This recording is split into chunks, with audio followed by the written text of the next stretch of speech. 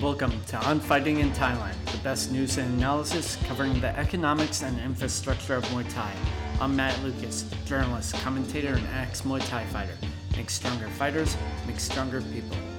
As always, if you'd like to reach me, you can follow me on Instagram, MattLucasBKK, or email me at a.matt.lucas@gmail.com. Thanks to all the people that have supported me so far, sharing the podcast, leaving reviews. If you'd like to leave a review, that would be super helpful. You can do so on the iTunes store. Also, plug for my book, I'm Fighting in Thailand, a guide to the sport in the motherland.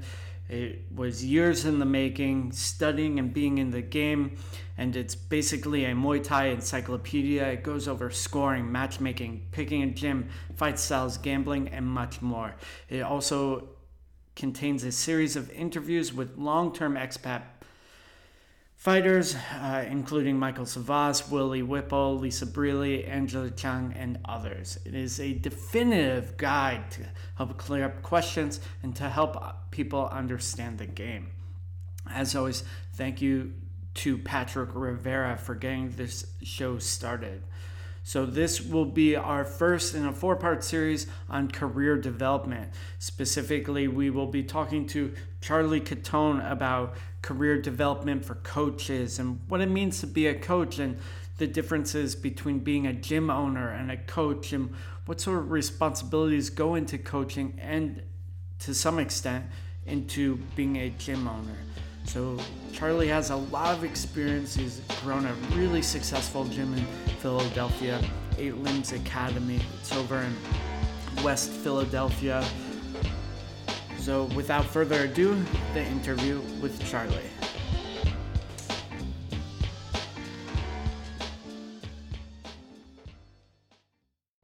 So thank you, Charlie, for coming on the show today. How are you doing? I'm well, thank you. Yeah. How are you, Matt? Yeah, I'm good. I'm good. A very busy last week, but things are going well. So we're going to be talking a lot about career development in this series, and I think one of the big things that's happening these days, especially in the U.S., is coaches are developing, especially their careers. So I think we should start at sort of the beginning. Why did you want to become a coach, and how did that sort of happen with you? So honestly, um, I didn't really start off as a coach. I just kind of filled a role. At the gym that I was training at, there was no one teaching like an afternoon class or a morning class, and it just happened that I was keeping a schedule that I could teach those classes. Um, so I never tried to become a coach. I just started teaching classes. The people that took my classes started to enjoy it, and I don't know. That's honestly it. It was never something I tried to become. I just Mhm. was not crappy at it. Well, I would say that you have developed as a coach. Most of your fighters have done pretty well at TBAs. You have Janine Pila, who had a good showing at Wacko.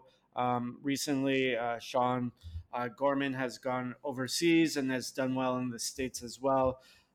So how do you think that changed for you, or did it change from being sort of a fill-in guy to being a bit more um, maybe focused about being a coach? um, so it's honestly like nothing I've tried to become. It was always something that I just felt like I was filling a role, or I was kind of becoming. Uh, I was taking up a space that I'm sorry, I was taking up like a role that just had nothing there. Um, when became like an actual coach, like a head coach, it's because the other coaches from my gym left, Mm-hmm. and I was just kind of like there. Mm-hmm. And that's honestly how I like became got my first like coaching gig, is Mm-hmm. because somebody else left, and they were like, uh, "You used to teach the 10 a.m.s. Do you want to do more?" And I was like, "Okay." And that's like legitimately how I got started. Um, and it's just kind of like time and repetition Hmm. and like tons and tons of failure, uh, a lot of self-reflection, and just like doing that same cycle of things endlessly. Hmm. Hmm. Yeah, that makes a lot of sense. Um, you said you had that initial role at that first gym, but you've had eight limbs for a number of years. It's been maybe 7 or 8 years at least, correct? Yeah. And you've always been the head coach there as well, correct? Uh, yeah, yeah. It's just me and Kate basically. Hmm. Um, so there's no like head coach, like assistant coach roles. It's just like there's just me and Kate. Yeah. I mean, when you moved into that position, running eight limbs, were you a bit more cognizant of, oh, I'm gonna have to coach a lot more, and this is, something that I want to do. Yeah. So initially, we opened the place wanting to like provide opportunity or wanting to uh, give a space to somebody who normally wouldn't kind of fit into a normal like combat sports school, and we tried our best to really make our spot extremely like open, um, and that was like our initial kind of like mission statement, and figuring out what that took to do that correctly took a long time and took a lot of failure and took a lot of like pivoting and adjusting. um, so uh, I didn't know what I was getting myself into. Mm-hmm. So our mission statement was kind of like almost immature. Mm-hmm. So I was like, I want to do this thing, but I didn't really know how to do that thing that I was trying to do, and because of that, like, it caused problems. Yeah. I mean, that's a normal process in learning and developing. Yeah. And any sort of progression, you're going to make some mistakes. What do you think you did correctly, and what do you think you learned from some of those mistakes? Uh, well, I mean, that's two questions, but mistakes, like, at first I was very, like, I beat myself up about a lot of mistakes, and I would really hold on to the mistakes, and they kind of like formed me in a very negative way. Mm, Um, and instead of kind of like growing from them, I just built a lot of like resentment and guilt and just kind of a lot of negativity around like the mistakes that I made. And it wasn't until like I kind of found different perspective that I was able to like make a mistake, um, adjust, and do it better. mhm, It took a long time. It took a lot of maturity to be able to do that, and I think that's just with anything, like mhm, anything you do in life. Um, so I think some of the things I did correct were um, I always looked for like mentorship mm, in people that have done it better than I have. mhm. And like I would stick to the mentorship, and I would stick to like the advice of the people that, do it better than I do it. And I think that was like something I did correctly. Yeah, I think that's a really good point. Who were some of your mentors in sort of developing as a coach, and what did you learn from them? Um, so, I mean, I could speak directly about like mentorship, um, but I'll also speak about like how I try to learn from anything. So I guess like the very first mentor that I had was this guy Lonnie Beck, who owns a series of like Muay Thai and kickboxing schools, Hmm. um, in like probably an hour away from us. He was just like a friend of mine. But when it came time to open up our school, he kind of like did a series, like had a series of like holding my hand, but then also like smacking me on my butt and being like, "All right, this is how you got to do it. Stop acting like an idiot," or you know, gently guided me into certain directions. But he did an incredible job like helping me out, and he was um, extremely forthcoming with like any information. I found a lot of help from him, um, as far as the business goes and as far as the gym goes. Um, and then I think like how to run a school is where I learned from Kieran Fitzgibbons. Hmm. Um, I found that asking him questions and being part of like his like little network was extremely helpful on how to like I don't know just run a bigger school. Hmm. Um, and then I think finally Rami Ibrahim was I think how to deal with fighters, not necessarily like how to hold the pads, but just how to deal with the fighters. Hmm. I had a lot of panicked calls to him, and so I guess in essence, those three guys really, as far as like Muay Thai goes, that they helped quite a bit. Yeah, and you sort of learn different things from each of them. Oh yeah, From Lonnie, you learn business. From Kieran, you run like sort of the logistics of running classes and the structure and your yeah, programs. From Rami, more maybe the nitty gritty fighting coaching thing. yeah. Um, do you think that to be a successful Muay Thai coach, you need all three aspects, or do you feel like, oh, to be an accomplished Muay Thai coach, you just need one or two of these sort of facets? Personally, yeah, I needed all three of those, Hmm. but that's just for me personally. If you take a look at Lonnie, like Lonnie has really one fighter. Hmm. He's a great kid, um, but his success doesn't come from fights like at all, and it's not a measurement of like how successful he is. Um, uh, so I the what Lonnie has done is nothing short of incredible with like his kids programs and Hmm. um, you know how he develops people into like assistant coaches and what he does for people is incredible and like it's something I inspire to do and I inspire to be and sometimes he'll be like I'm not a Muay Thai coach like you are. And I'm like dude that's crazy like you're an incredible coach Hmm. and it's just he just doesn't have fighters. So for him, it's not that important, and I think that's great. Hmm. Yeah, I think that's a good issue to bring up is, a lot of times, at least in the world of Muay Thai, um, your abilities as a coach is directly, tied to your abilities to bring up or train fighters. Uh, Yeah. how do you feel about that? And, what do you think that says about, the sport or, some of like how coaches develop? Um, I have this thought that coaches are really only proving themselves to other coaches. Hmm. So like, um, if you don't give a shit, like how many fighters and how well they're doing doesn't matter. Like if your Hmm. students are excited and having fun, like it doesn't matter what anybody else thinks. If people are enjoying Muay Thai, or if they're enjoying kickboxing or karate, I think you're doing a good job as a coach.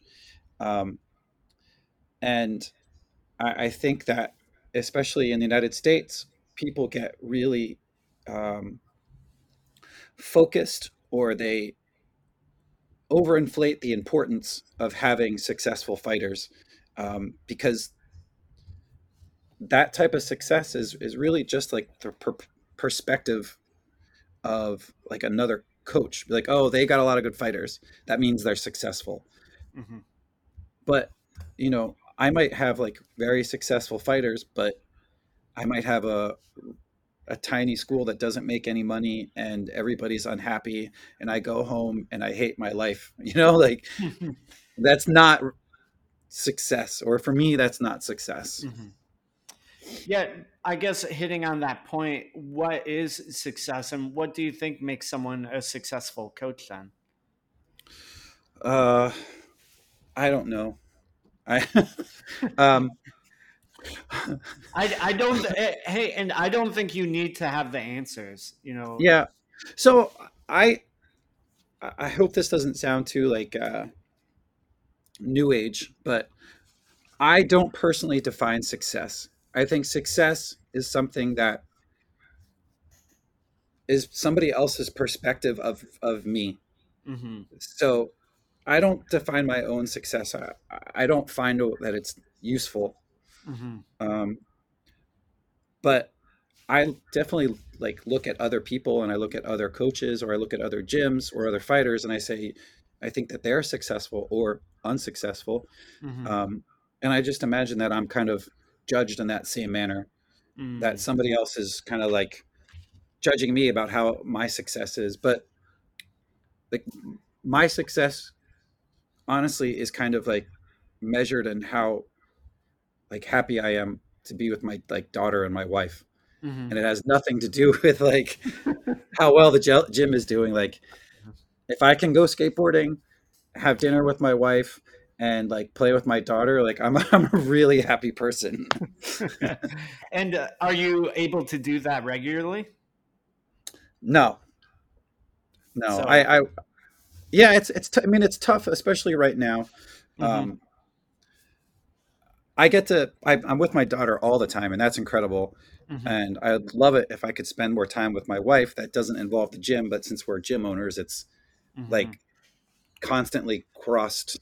Uh, we're constantly in each other's like business. Um, Mm-hmm. and you know, we got a lot of fighters, so it's hard for me to go skateboarding. Yeah, there are some good skate parks in Philadelphia, though. Maybe that needs to be part of your fighter training.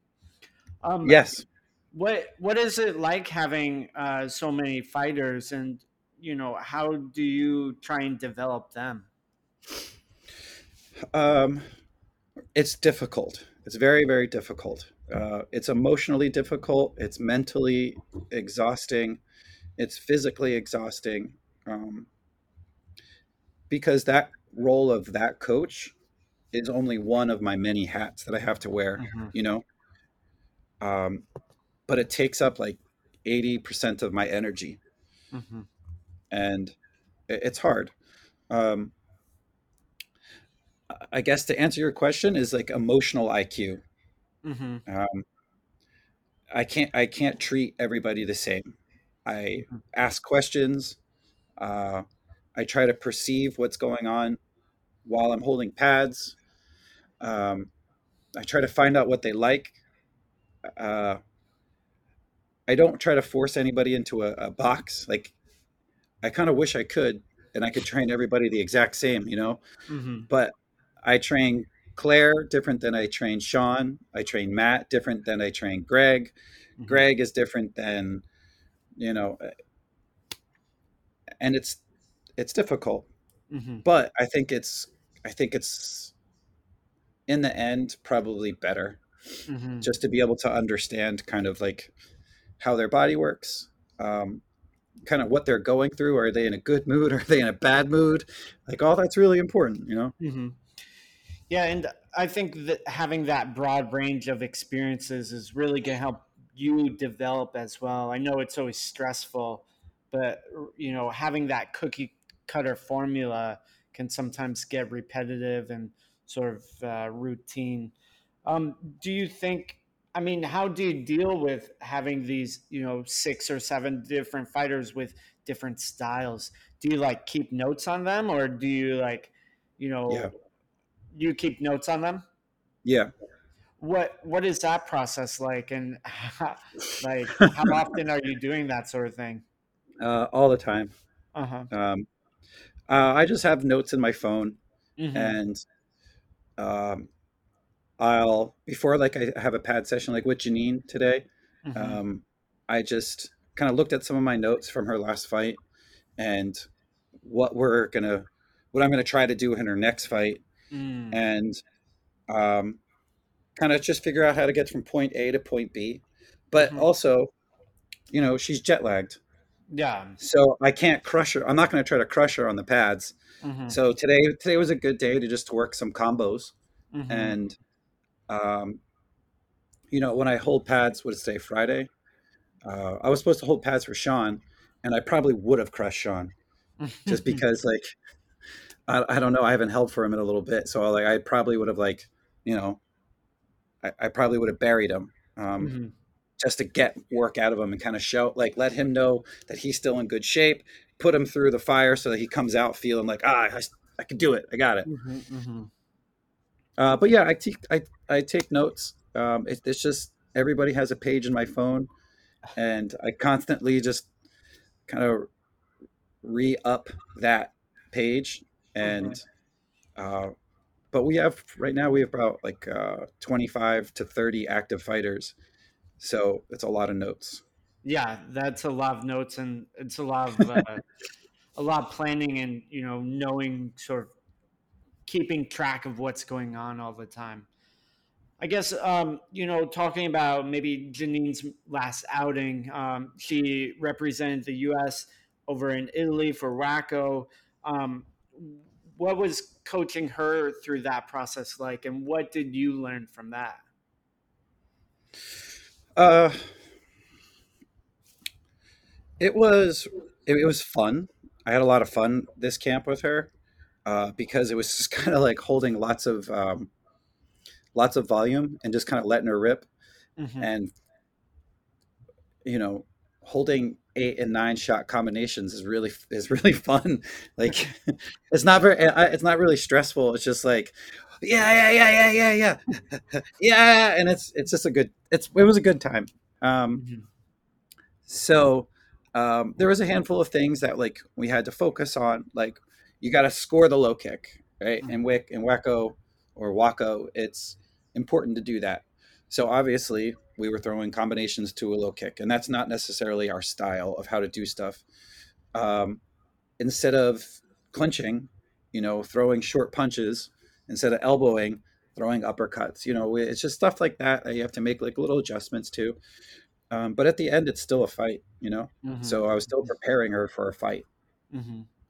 Um, And what? Oh, go ahead. What do you think you learned from watching her performances in Italy? that I could have kept it a lot more simple Hmm. because I had this idea that K1 is supposed to be this like high volume, three hands to a low kick, roll off, two punches, low kick. Hmm. And, honestly, it's a different scoring system. Uh, it's definitely a different type of fight sport. But at the end, Janine was still fighting, Hmm. and she's a good athlete, so she can make the adjustment from Muay Thai to K1 to kickboxing pretty simply. And I didn't have to do all those rounds of like punch, punch, punch, punch, punch, low kick, body shot, low kick, bah, bah, bah, bah. Like we, could have just continued to develop her as a Muay Thai fighter. That's really it. Like I could have kept it more simple. Mm. Do you, do you feel like each time of an athlete of yours has a bout that you learn something, or do you feel like sometimes you learn some things, sometimes you don't? What is that sort of process like?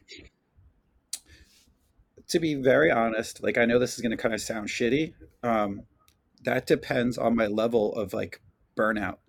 Mm-hmm. If I have the emotional availability, like I can learn from every moment of this fight, like from the walkout to the warm up. I can learn from all of it. But you know, if I've held 40 rounds that day, and then I got to go drive to New York and sit in traffic and miss some family time, I'm going to show up at those fights and I might just be going through the motions. And like I'm okay to admit that because every single solitary coach goes through that, but I don't think Mm-hmm. many people recognize it. Yeah, I So, think oh, I think it's a so very, very good point. yeah, I think it's important to like recognize that if I'm not feeling my best, like it's it's impactful. But there's a question that you were gonna there's a question that you asked in the you sent to me earlier. Uh-huh. It was about what type of fighter do I need, or what like you asked like what I need from a fighter, Yeah, yeah. uh, and I think something very important that I learned is that I need um, an independent fighter. I Hmm. need people who are um, that don't need me. And I think that's really important. I Mm, think if people like rely on everything from me, it's not a good relationship. It's like a bad relationship. So if you think about like, a boyfriend or a girlfriend, like if you need everything from that one person, that means that you're not a healthy partner. mm-hmm, mm-hmm. So I need like a healthy student. I need a healthy fighter, emotionally, mentally, physically, because I've got so many fighters and so many things outside of the gym that if I'm everything to this one person, it's really hard. Yeah. And I assume you've sort of had those circumstances where people rely on you too much, or something happens where you know it becomes more of a crutch situation. Yeah, I've just been a therapist to too many people. And I don't mean that in a bad way. I don't want to make that sound condescending because I definitely put myself in this position. But, you know, after 10 years of being an unqualified therapist, like it took its toll on me.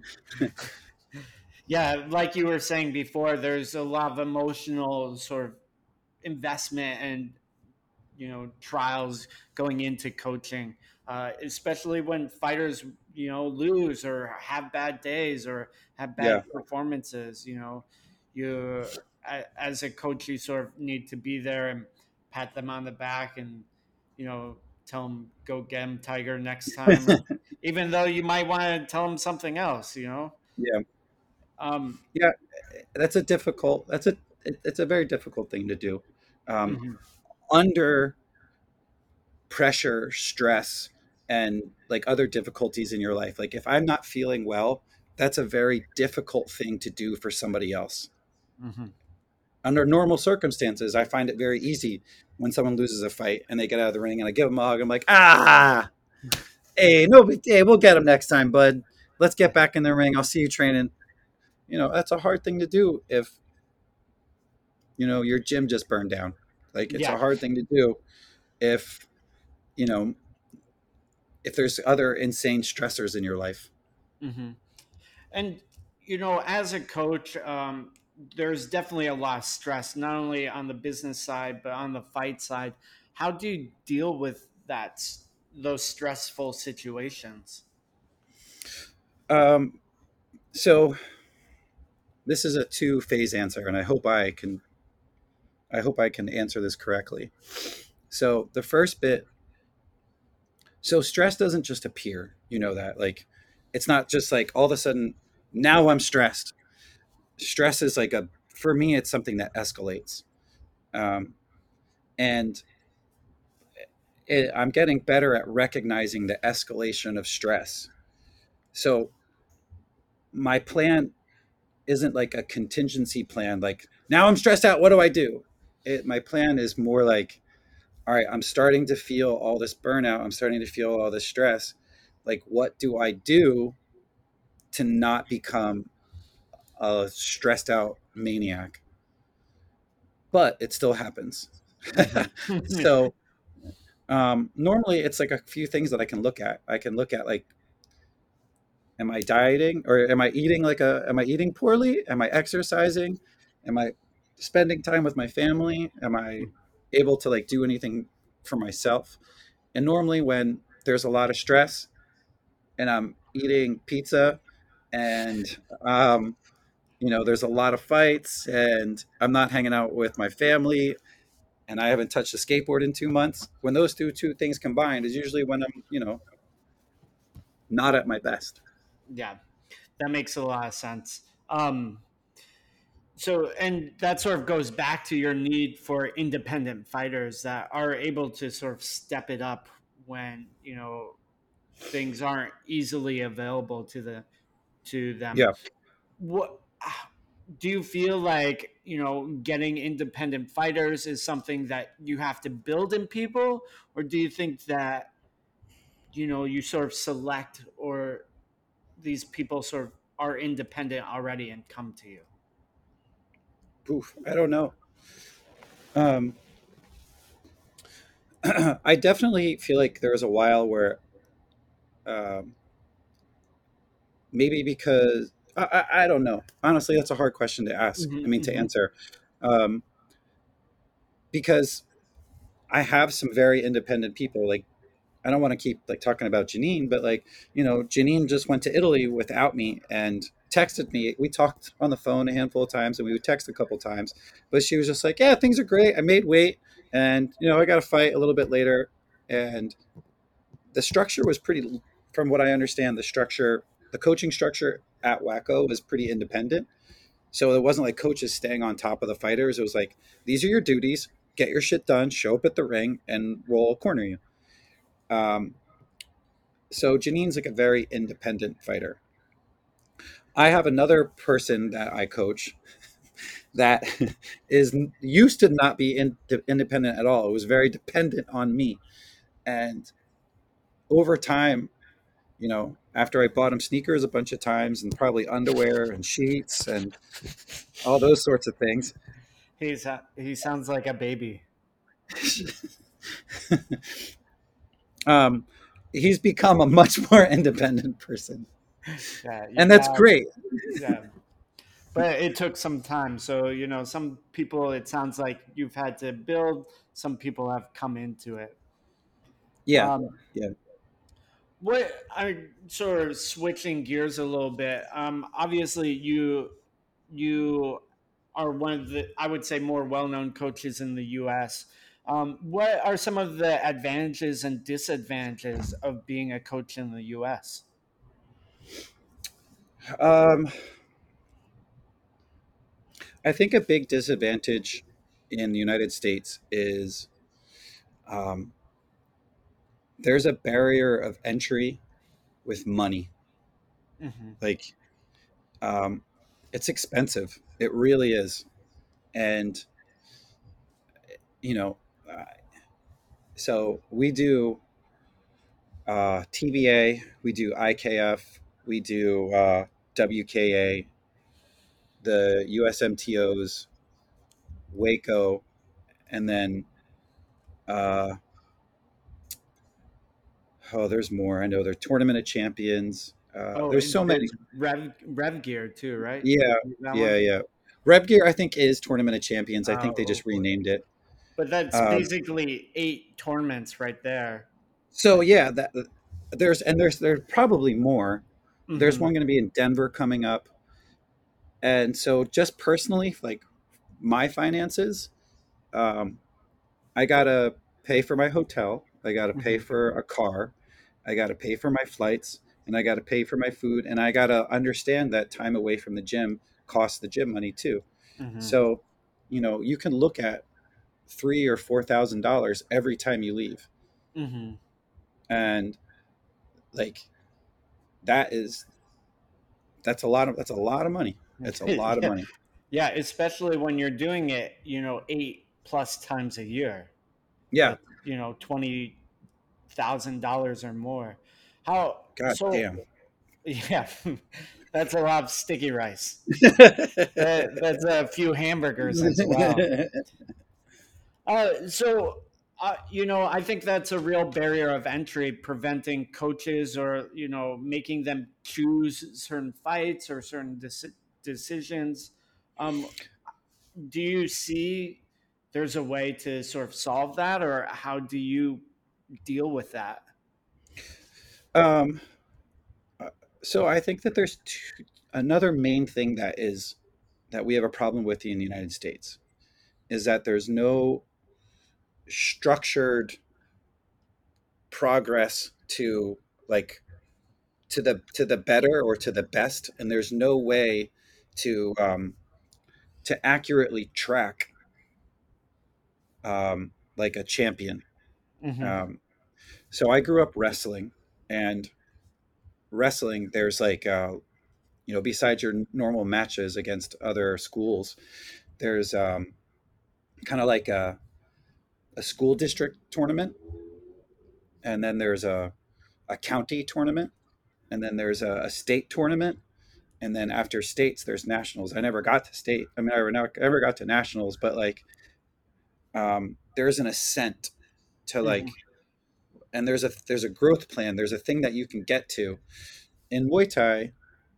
if you're not traveling the country and you're not traveling and you're doing all these tournaments, um, you can have this weird perspective of like a champion where this person with 3 fights fights this guy with 5 fights, and then they get a belt.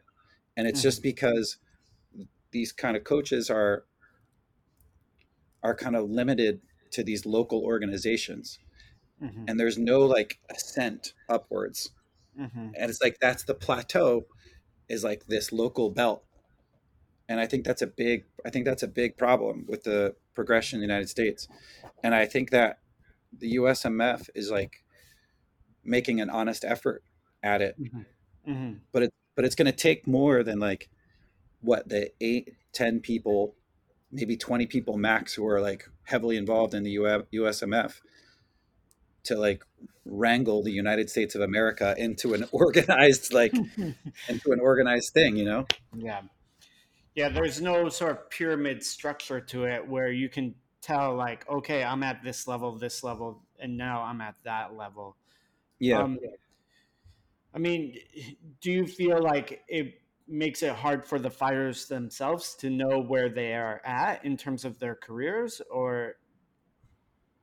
Um, Not necessarily. I don't want to sound like a prick. I don't think so in our gym Hmm. because we do go all over the place. Yeah. And I've had arguments with some local like coaches, and um, you know, whether it be like, oh, we should go pro. I'd be Hmm. like, have they fought at TBAs? Like, because you Hmm. know that the Midwest is chock full of like really good fighters. Hmm. Or like, have you fought on the West Coast? Have Hmm. you fought the Canadians? Have you Hmm. fought anybody from Mexico? Like, these Hmm. are all things that you gotta, I feel like you have to do. And the fighter out of my gym that's 5-1 knows that they're still a baby, Hmm. know that they're still like just kind of getting like scratching the surface of like B class, Hmm. um, and isn't like on the way to ascending to a professional fighter. Like it's going to take a long time. Hmm. I So really you hope that didn't come off cocky. No, I don't think it did. And I think, basically what you've done with your team and your fighters is you've structured, maybe an unset plan or stages of growth.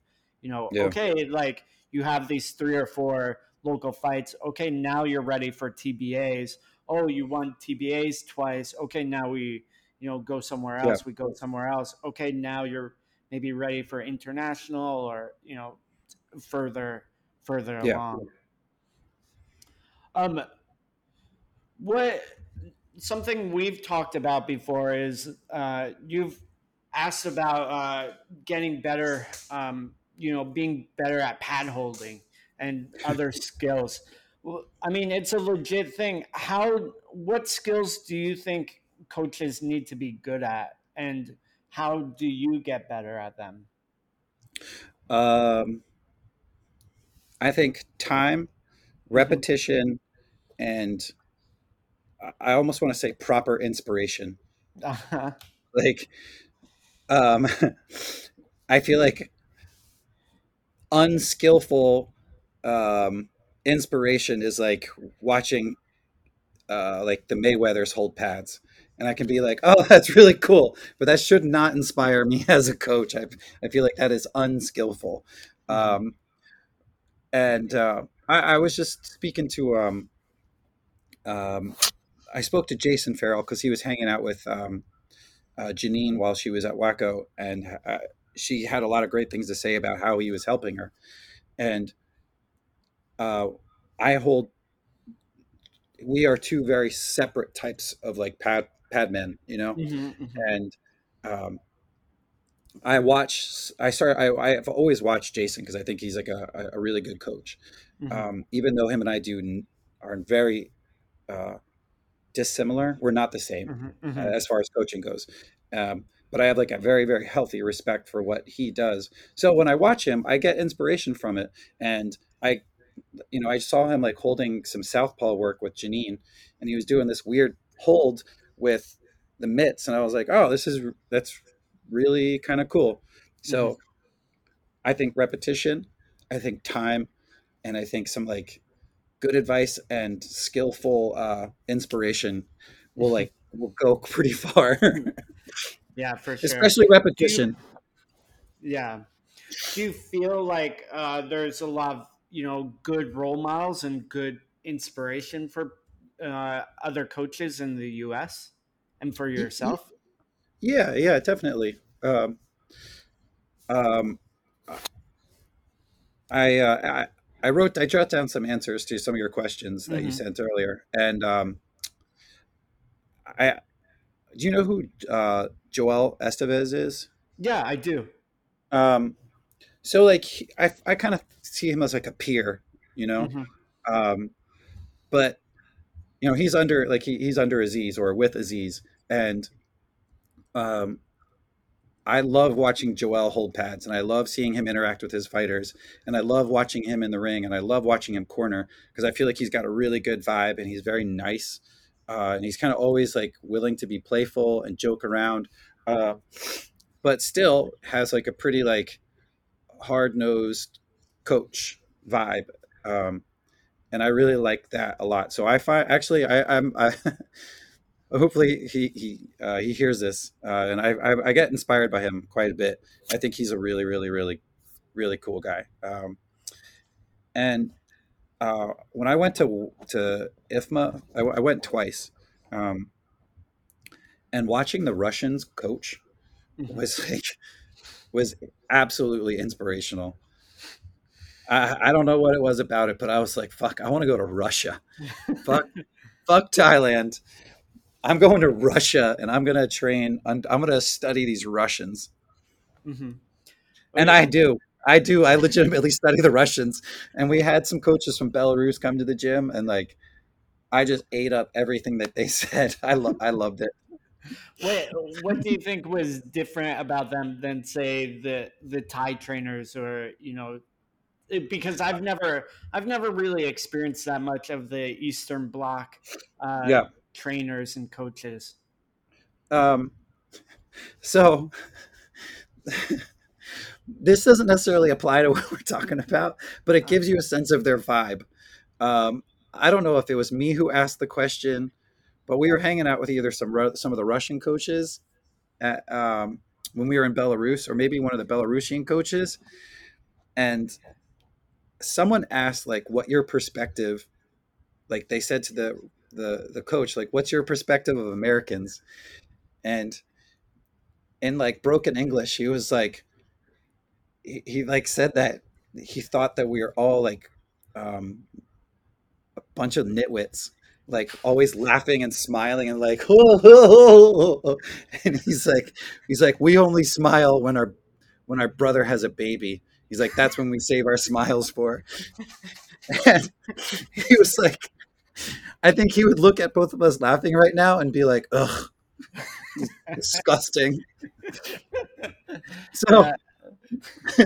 I, I I don't feel that way.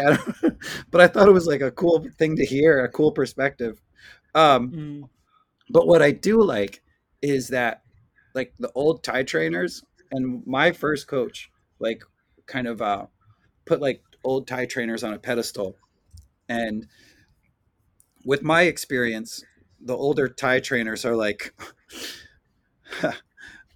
almost like degenerate gamblers who like drink a lot of whiskey and like barely show up and they hold the pads and like as soon as they're done holding the pads, they kind of like lay down in the corner and they're like, fuck, I'm tired. But the Russian coaches and the Belarusian coaches and the Ukrainian coaches are like sportsmen, like Hmm. lifelong martial artists, and they're Hmm. sportsmen. And I think that's amazing. I love that. Hmm. Um, and I drew like a lot of like hope for myself. And even if I'm not gonna like always spar, like I'm always gonna ride a bike and I'm always gonna skateboard. So for me, it was just like a way to like be like, oh man, I'm still gonna do the things that I do no matter how old I am. Like I'm gonna be 60 and I'll still be a sportsman. That's a good goal. It's lifelong sports and lifelong activity. Um, Sort of going back to one of your points, you talked about Joel being one of your peers. Do you feel like, and maybe even Jason Farrell, Do you feel like you have a lot of peers in the coaches in the United States, and do you feel like there's different generations? Um, I might have a unique perspective on that, but um, when I kind of was like, I'm still, let me make sure it's known that I feel like I'm still cutting my teeth. But like when I first started out, um, and I started going to all these tournaments, there was like a lot of other like younger coaches who are kind of doing the same thing. And um, even if they're like, they've been around longer or they're kind of just starting, there's, you see the same people at all of the tournaments. So I'll see Dan from Dan's gym, and um, I'll see like Sean Madden from Elevation, and I'll see like this. I see the exact same people everywhere. And if you do 8 tournaments a year, you you kind of like you recognize these people. Like, oh, I saw you in Chicago. Like, oh, I saw you here.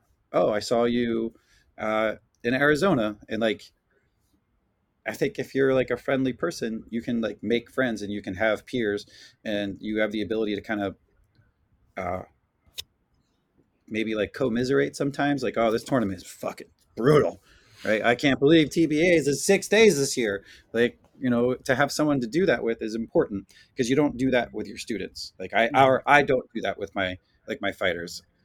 And unless I'm just gonna cry into my pillow, like I got to be able to talk to somebody. Yeah, that makes sense. And it's professional of you not to, be commiserating with your students about how long some things are. But in terms of, these peers like Sean or maybe Dan, when you're talking to them, do you learn things? And what do you think you learn? Um, I mean, just I think if you're open to it, you can learn from anything. Like I don't know the name of the coach, but there's a guy that I've seen at a lot of tournaments lately who's just like constantly screaming and constantly complaining about the judges and constantly yelling and like always just like seems like pissed off at somebody. And I can look at him and be like, oh shit, I don't want to do that. And I think that's a really good way to learn. So like, yeah, I watch like Dan hold pads for like T Money, and I'm like, whoa, that's awesome. Like I want to be able to do that. And but I can also look at other people and like see behaviors in myself and be like, I gotta chill out. You know, like I think there's like a lot of places where you can just kind of um, you can learn from places where you can see something that you don't want. You Hmm. know, Yeah, for sure. I definitely agree with that. It's just as important to know what you don't like and what you don't want to be as to know what you do want to be. yeah. Um, and sort of, So go to ahead. be clear, like I think if you have, do you know who Dan is from Dan's gym? Yeah, of course, of course. So when I see him hold mitts, like I don't necessarily want to be able to hold like that. This kind of like I think it's just freestyle, right? Like he just like Yeah, stands in yeah. front of people and they just like punch. Mhm, Um, I, I don't want to do that. Like I don't want to be that pad holder. mhm, But like I can see what he's doing and I can see what he's getting out of people, and I like to draw elements of that. I'm like, oh, I like to learn from that, and I'd like to mhm, be able to like have like a flow like that, and have the fighter be able to like have like almost this realistic bag, like mhm. you know, Yeah, like hitting a bag doesn't do anything, but like I can stand in front of you and it's a completely different feel, and if you can hit the same way that you hit a bag, like that'll most likely translate to the way you fight. yeah, absolutely. That sort of freestyle is, uh, at least some Thai trainers like to do it. I remember Yeah. one interview with Samar Payakarun. He does that. He's like, "Oh, why should I hold, and teach them combinations? When they fight, they have to think for themselves. So Yeah. they have Yeah. to kick when they think it's appropriate to kick, and then I just catch it and Yeah. tell them how to kick better." Yeah, I have rounds like that where I just let people kick and teep and knee, but like fuck that. If I'm just letting someone swing, it's just not happening. I don't want my shoulders to blow off my arms. I got Yeah, too many big people. yeah, for sure. I mean, yeah, especially for big men, it's not so It's nice. brutal. Yeah. Well, wrapping things up, is there anything that you wanted to talk about that we didn't get a chance to talk about? Oh man, I don't know. Um, so you asked about the difference between a coach and a gym owner, Mm, and I think a lot of people think that they're either the same thing, um, or uh, your whole. Yeah, I think people think it's the same thing, and like that's your job. hmm Um, and it's not like I've given a lot of interviews before, but I think that coaching is just like a single aspect of like a gym owner's responsibility. Um, and if I put too much of my time and effort into being a coach, there's so many aspects of uh, being a gym owner that go neglected. And just because like you were a good fighter and now you hold the pads doesn't make you a good coach, and it definitely doesn't make you a good gym owner. Um, mm, and this is something that I've learned from Kate, like my hmm wife Kate. She's such a good gym owner. She's an incredible gym owner, and I try to like catch up to her at all times. She's so good at it. I think it's really important. I think uh, like you got to take business classes. hmm You have to. Um, there's so many nuances. Like you have to be. You should understand customer service. mm. It's really important. Um, and like I hope that if you are are becoming like a Muay Thai coach or a gym owner, that you've like waited tables or you worked at a coffee shop for 15 years so that you got your ass whooped in customer service there, so that you know how to deal with it when you have a difficult student. Like it's really important. It's really important. Yeah, absolutely. Well, just wrapping things up again, I want to say thank you, Charlie, for taking your time out. I really appreciate it. Yeah. You're definitely growing the sport and doing a lot of things. So I definitely appreciate you taking your time out. Hey man, no problem. I had a good time. Thanks, Matt.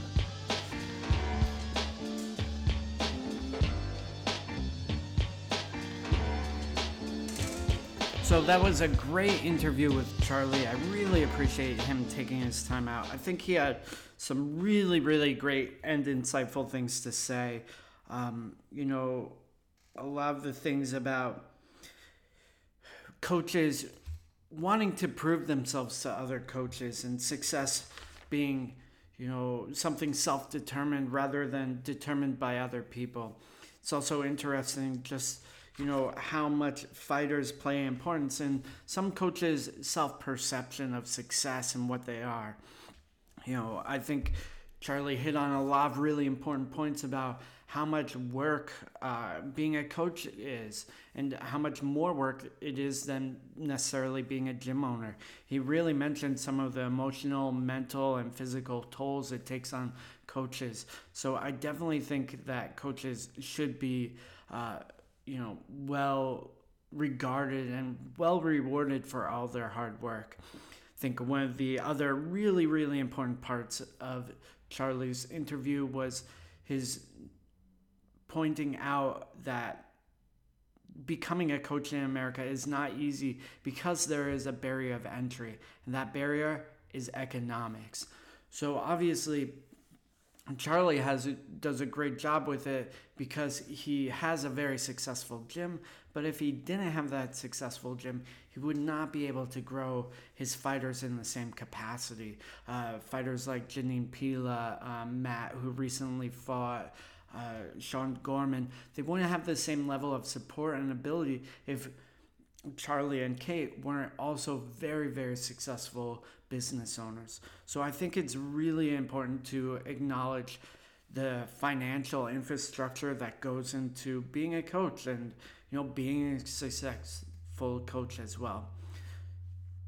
So that rounds out our first episode in our 4-part series on career development. I want to again thank Charlie for being part of the interview and the series. I hope to come back in 2 more weeks with our next episode, and we'll be putting these out on the regular once again.